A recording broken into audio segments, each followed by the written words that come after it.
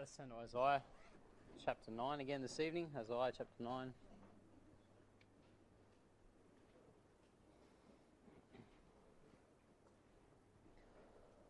Excuse me. Isaiah chapter 9, and we'll begin reading from verse 6 this evening. Isaiah chapter 9 verse 6 says, "For unto us a child is born, unto us a son is given, and the government shall be upon his shoulder, and his name shall be called Wonderful, Counselor, the Mighty God, the Everlasting Father, the Prince of Peace. And of the increase of his government and peace there shall be no end, upon the throne of David and upon his kingdom, to order it and to establish it with judgment and with justice from henceforth even forever. The zeal of the Lord of hosts will perform this." Let's just open with a word of prayer. Dear Lord and Heavenly Father, we do indeed thank you for this wonderful night. We thank you, Lord, for the privilege of being together in your house once again.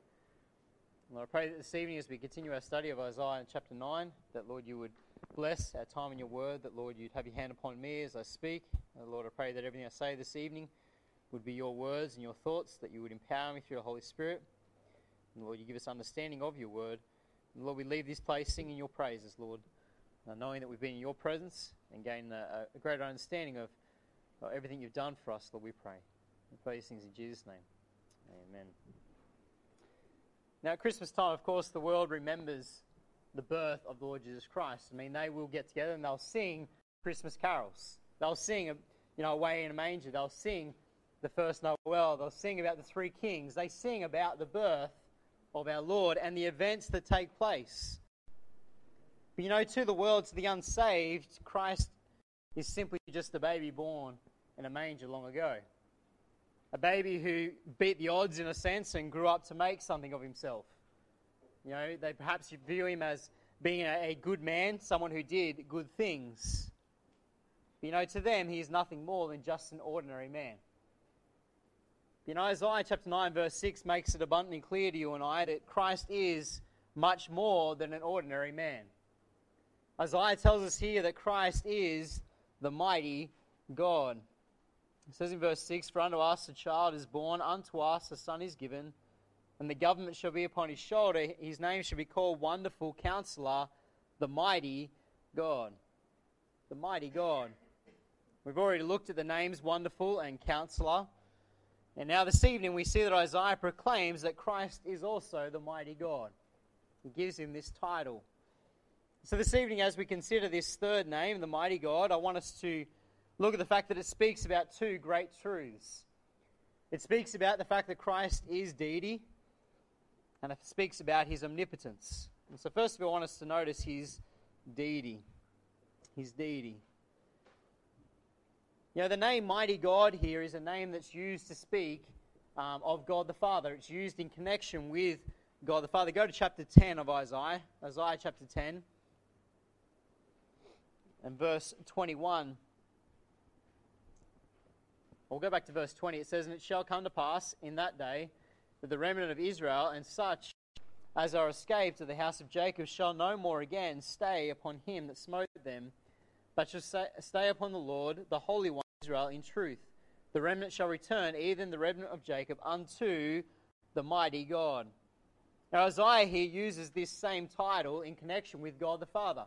It's the exact same Hebrew words, and he uses it talking about God the Father.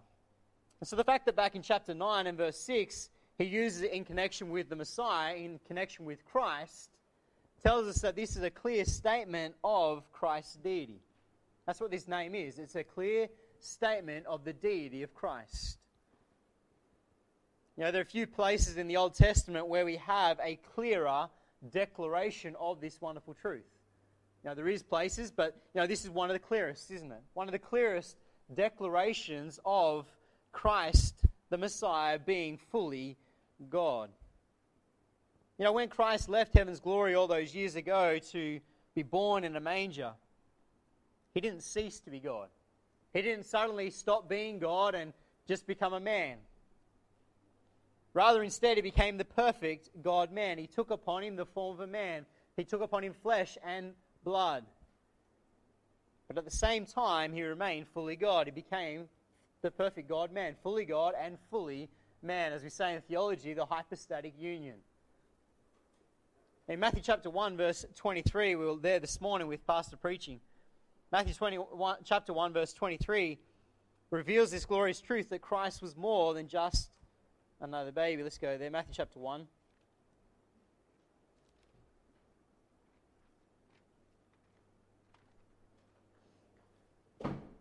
Matthew chapter 1, verse 23, it says, Behold, a virgin shall be with child, and shall bring forth a son, and they shall call his name Emmanuel, which being interpreted is God with us. You know, Matthew here quoting from Isaiah chapter 7, quoting this prophecy, the fact that his name should be called Emmanuel, and he interprets it and says, God with us. You see, Christ being born in a manger, Christ was much more than just another baby. Christ was God with us. Christ is God. Christ was and is Emmanuel. You know, the world may deny this truth, and indeed they do. They deny the fact that he's anything more than just a man. The false teachers deny this truth. But, they can deny it all they want. But the truth of the matter is that Christ is deity. He is fully God. And these Old Testament prophecies make that clear to us, that he is the mighty God. It's not just the Old Testament and the prophecies contained therein that teach us this. The New Testament reaffirms this fact, reaffirms that Christ is fully God. Go to John chapter 5. John chapter 5, because we see that the teachings of Christ himself was that he was God. Christ claimed to be God. John chapter 5, and just read from verse 16. John 5 verse 16, it says, And therefore did the Jews persecute Jesus, and sought to slay him, because he had done these things on the Sabbath day.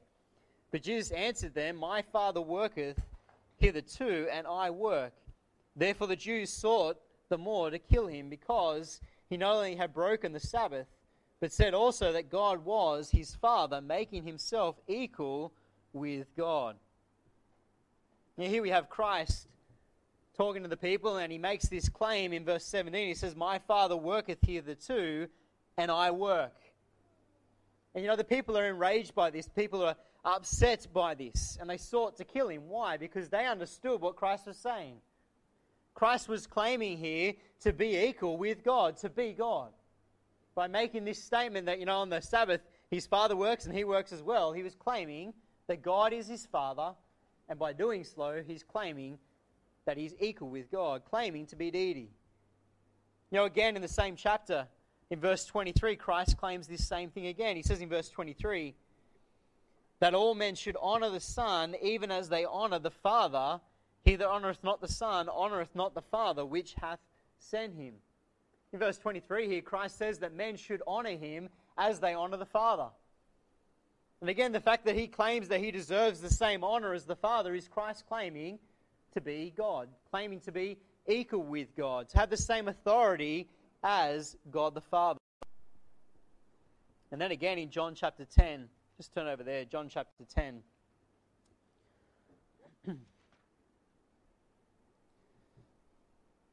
John chapter 10 verse 29, it says, My Father which gave them me is greater than all, and no man is able to pluck them out of my Father's hand. I and my Father are one.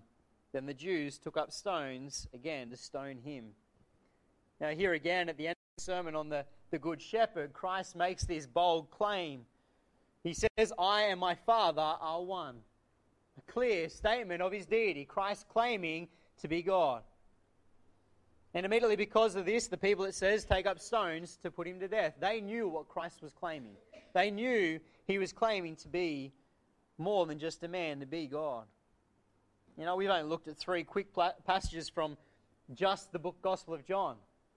But the fact of the matter is that Christ, right throughout his life, taught this as fact. Christ claimed to be deity. No matter what men may say, no matter what false teachers may say, Christ did claim and teach that he was indeed God, more than just a man. Not only did Christ teach this about himself, but also his disciples taught this to be so.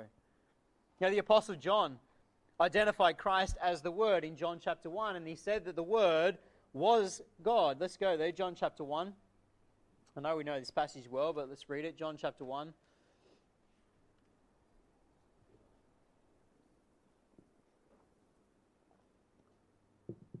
In John chapter 1, verse 1, it says, "In the beginning was the Word, and the Word was with God, and the Word was God. The same was in the beginning with God." You know, here John clearly believed that Christ is God. John says that the Word, Christ, was with God and was God. See, John believed this to be so and taught it to be so. And no matter what men may do with this passage, where they try and twist it around and make it say that the Word was a God and things like that, no matter what they try and do, God's Word is clear. John taught this clearly to you and I, that Christ, the Word, was with God at the beginning and is God. He is equal with God. John understood this. He understood that Christ was of the same essence as God, the Father. You know, not only did John believe this, but Thomas believed it. Thomas, doubting Thomas. You know, John chapter 20, verse 28, you know, when he saw the Lord, when he saw the resurrected Lord for himself, saw the nail prints in his hands, the wound in his side, and the nail prints in his feet, you know, Thomas bowed the knee and he cried out, "My Lord and my God." Thomas believed this to be so. Thomas made this great statement of faith. You know, Christ didn't rebuke Thomas for this statement, did he? He didn't say to Thomas, "Get up." He didn't do that because it's true. It's truth. Christ is indeed God. You know, even the Apostle Paul understood and taught Christ to be fully God. You know, if anyone was going to be opposed to the idea that Jesus of Nazareth was God manifest in the flesh, it would be Paul. You know, before his conversion, this is what he was. He was the Jewish zealot persecuting the church, persecuting those who believed and taught that Christ was anything but a man. But, you know, after his conversion, Paul spent his life witnessing to the truth that Christ was fully God, was and is fully God. Go to Titus chapter 2, just one verse, Titus 2.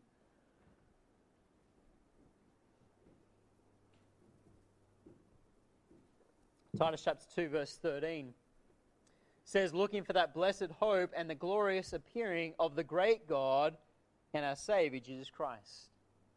Paul believed and understood that Christ is fully God.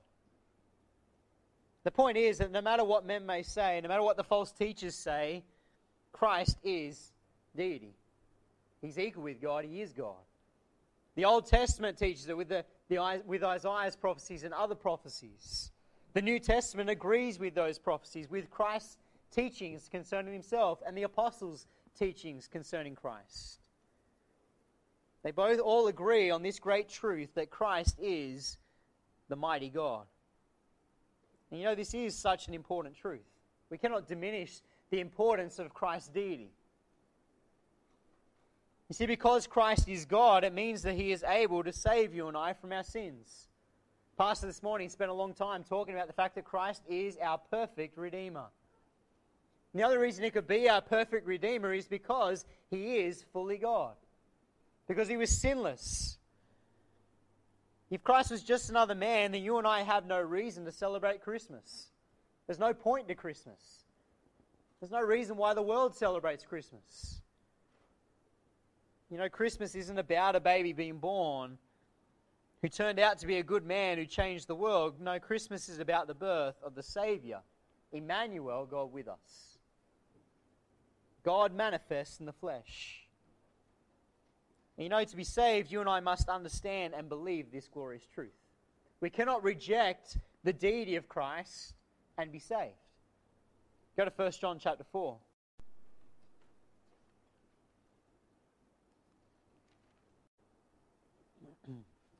1 John 4, verse 3. It says, "And every spirit that confesseth not that Jesus Christ is come in the flesh is not of God. And this is the spirit of Antichrist, whereof ye have heard that it should come, and even now already it is in the world." And then drop down to verse 15. It says, "Whosoever shall confess that Jesus is the Son of God, God dwelleth in him, and he in God." You know, 1 John chapter 4 makes it clear that we cannot, be saved apart from this truth. You can't deny the deity of Christ can't deny that he is the Son of God and be saved.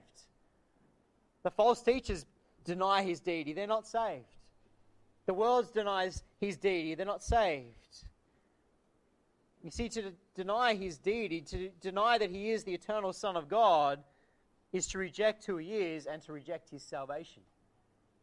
Now, John chapter 3 verse 36 says, "He that believeth on the Son hath everlasting life. He that believeth not the Son shall not see life."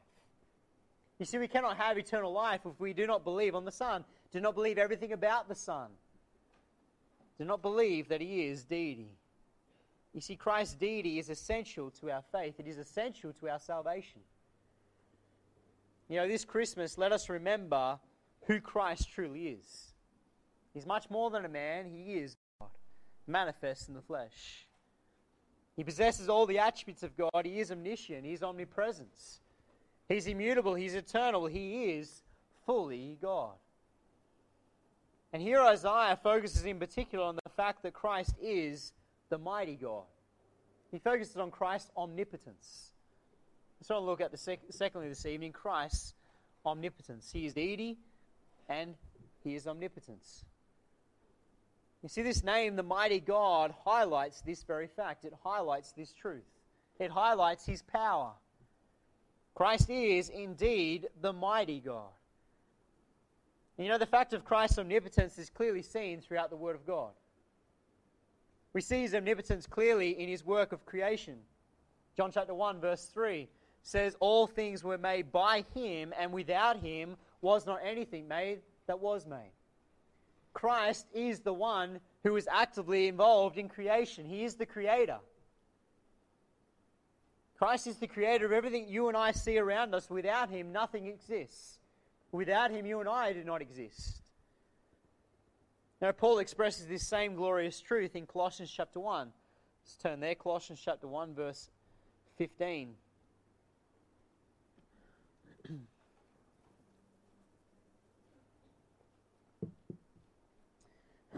Colossians 1 verse 15 says, "Who is the image of the invisible God, the firstborn of every creature.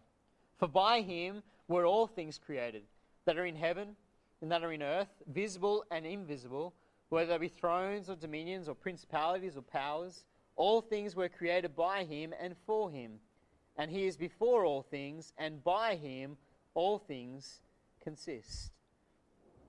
You know, Paul expresses this same glorious truth. Christ, the eternal Son of God, is the creator of all things. By his might, by his power, by his omnipotence, he accomplished this. Everything was created by him, from the visible to the invisible. The spiritual realm, created by God, created by Christ. Not only that, but verse 17 ends by saying, "By him all things consist." In other words, not only is he the creator, but he is the sustainer of all things.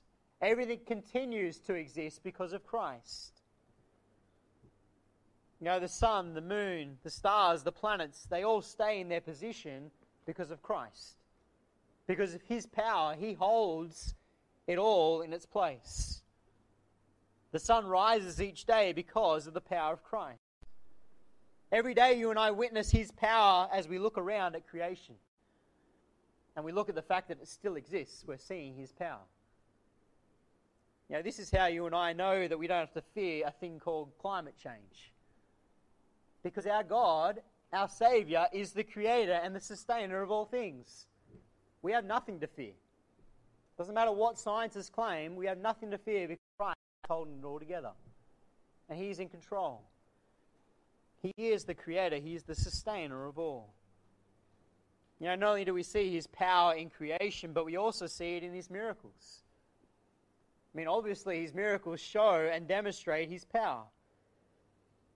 You know, his miracles while he was here on earth was a clear evidence to those who saw them that he was much more than just a man. A clear evidence of the fact that he was who he claimed to be, the mighty God, manifest in the flesh.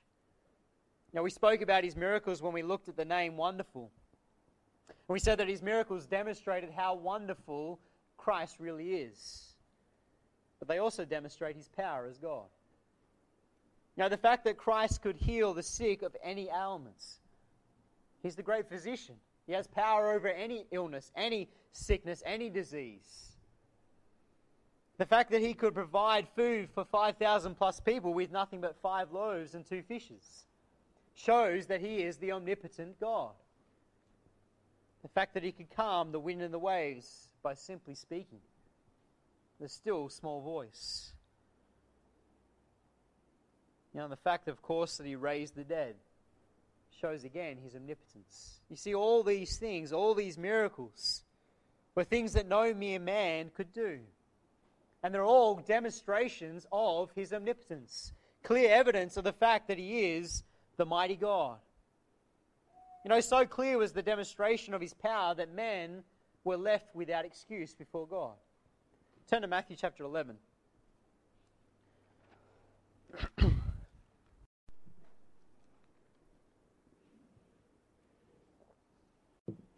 Matthew chapter 11 and verse 20.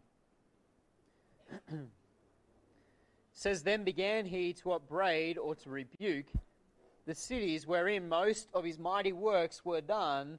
Why? Because they repented not. It says here that Christ began to rebuke these cities. Why? Because he demonstrated his mighty works, he'd shown them his omnipotence, and they'd rejected him. They refused to believe. His mighty works were a clear demonstration that he is the mighty God, and yet they still rejected him. They were left without excuse before God. Some even tried to claim his power came from the devil. Chapter 12 of Matthew. Chapter 12, verse 22. It says, Then was brought unto him one possessed with the devil, blind and dumb. And he healed him, insomuch that the blind and dumb both spake and saw. And all the people were amazed and said, Is not this the Son of David?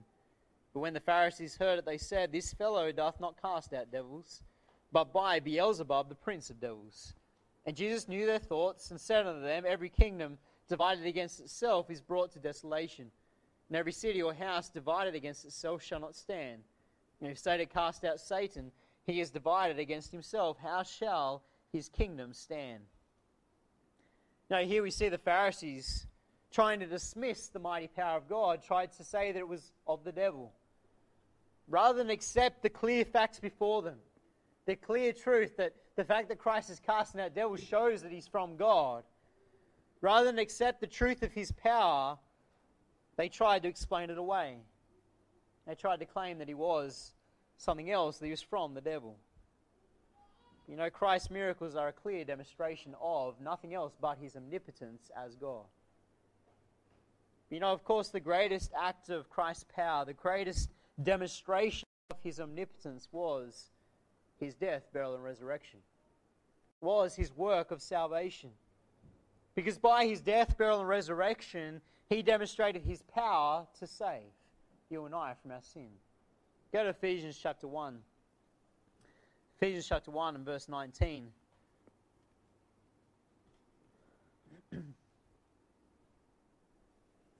Ephesians 1 verse 19 says, And what is the exceeding greatness of his power to usward who believe, according to the working of his mighty power, which he wrought in Christ, when he raised him from the dead, and set him at his own right hand in the heavenly places. Paul prayed that the believers would know and understand the greatness of Christ's power towards the believers, the greatness of God's power towards believers. Demonstrated clearly by the fact that the grave could not hold him. The grave could not hold him. He died as a sacrifice for all mankind, for you and I, and on the third day he rose again, demonstrating his power over the grave. Verse 20 here, it says that God rose him. It says, which he wrought in Christ when he raised him from the dead. It talks about the fact that the Father raised him back to life. We know from other passages of the Word of God that Christ had this power in himself. In John 10 verse 18 it says, I have power to lay it down and I have power to take it again. Christ possessed power over his life and over his death. He possessed that power. And on the third day he demonstrated that great power by rising again. And in doing so he completed his work of redemption for you and I. It's because of his power over death that you and I can now be redeemed from the slave market of sin. If Christ had stayed dead, then you and I have no hope. We talked about that last week, didn't we? how important the resurrection is, how wonderful the resurrection is. And Christ had that power, and by demonstrating that power, he showed his power over death, and he redeemed you and I. Made it possible for us to be redeemed. You see, he has conquered sin and the grave. Go to 1 Corinthians chapter 15.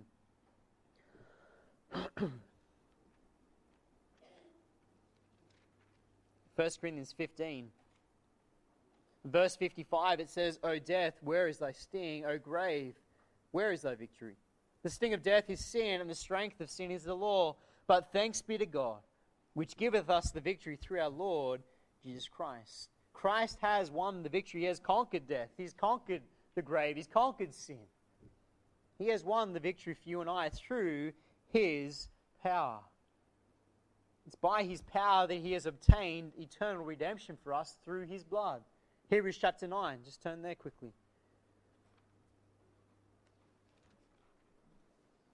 Hebrews 9 and verse 12 says, Neither by the blood of goats and calves, but by his own blood, he entered in once into the holy place, having obtained eternal redemption for us. By his power, through his blood, he has obtained our redemption. He has won the victory. It's by his great power that you and I are now able to become the sons of God.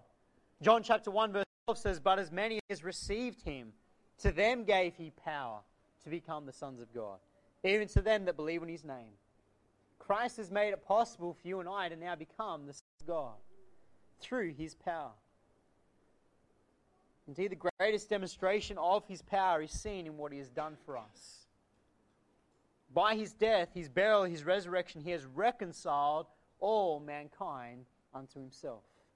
Ephesians 2 verse 16 says, And that he might reconcile both unto God in one body by the cross. Christ has made it possible for all to be saved, Jew or Gentile. All are reconciled by his great power. Indeed, Christ's omnipotence is clearly seen in the Word of God. It's clearly taught, it's clearly evident to you and I that he is the mighty God. He is omnipotence. And you know, even today we see his power in our own lives as believers.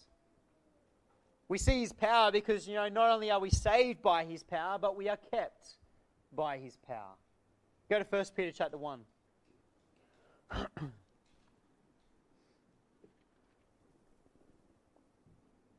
1 Peter 1 verse 5 says, Who are kept by the power of God through faith unto salvation, ready to be revealed at the last time. We are kept by the power of God, by Christ's power. We are kept by his power. We are saved by his power, and we are kept by his power. Isn't it a wonderful truth to know that you and I do not have to fear losing our salvation? Once saved, we are always saved. And why can we know that for sure? Why can we claim that? Because he is the mighty God. Because he is omnipotence. As it says in John, we are in his hand is in the Father's hand, and no man can pluck us out of his hand. Why? Because he is the mighty God. It's his power that gives us that assurance. He began the work of salvation in us, and he will complete that work of salvation. Romans chapter 8 and verse 30 tells us that. Let's just turn there quickly. Romans 8, verse 30 says, Moreover, whom he did predestinate, them he also called. And whom he called, them he also justified. And whom he justified, them he also glorified. You see, he has justified us, and he will glorify us one day in glory. He will bring it to completion. And we know that, we can claim that for sure because he is the mighty God, because of his omnipotence. And not only that, but his power means that you and I can with confidence look to him for strength to do his will. You know, this is why Paul in Philippians chapter 4 verse 13 could say, I can do all things through Christ which strengtheneth me. Paul could say that. Paul could claim that boldly. Why? Because he understood that Christ is the mighty God. And so he could make that claim that I can do all things through Christ, which strengtheneth me. The same is true for you and I as believers today. We are kept by his power, and we are strengthened daily by his power to do his will. We can with confidence step out and do His will for our life because Christ is with us. And He is the mighty God. You see, our Saviour is much more than just another man.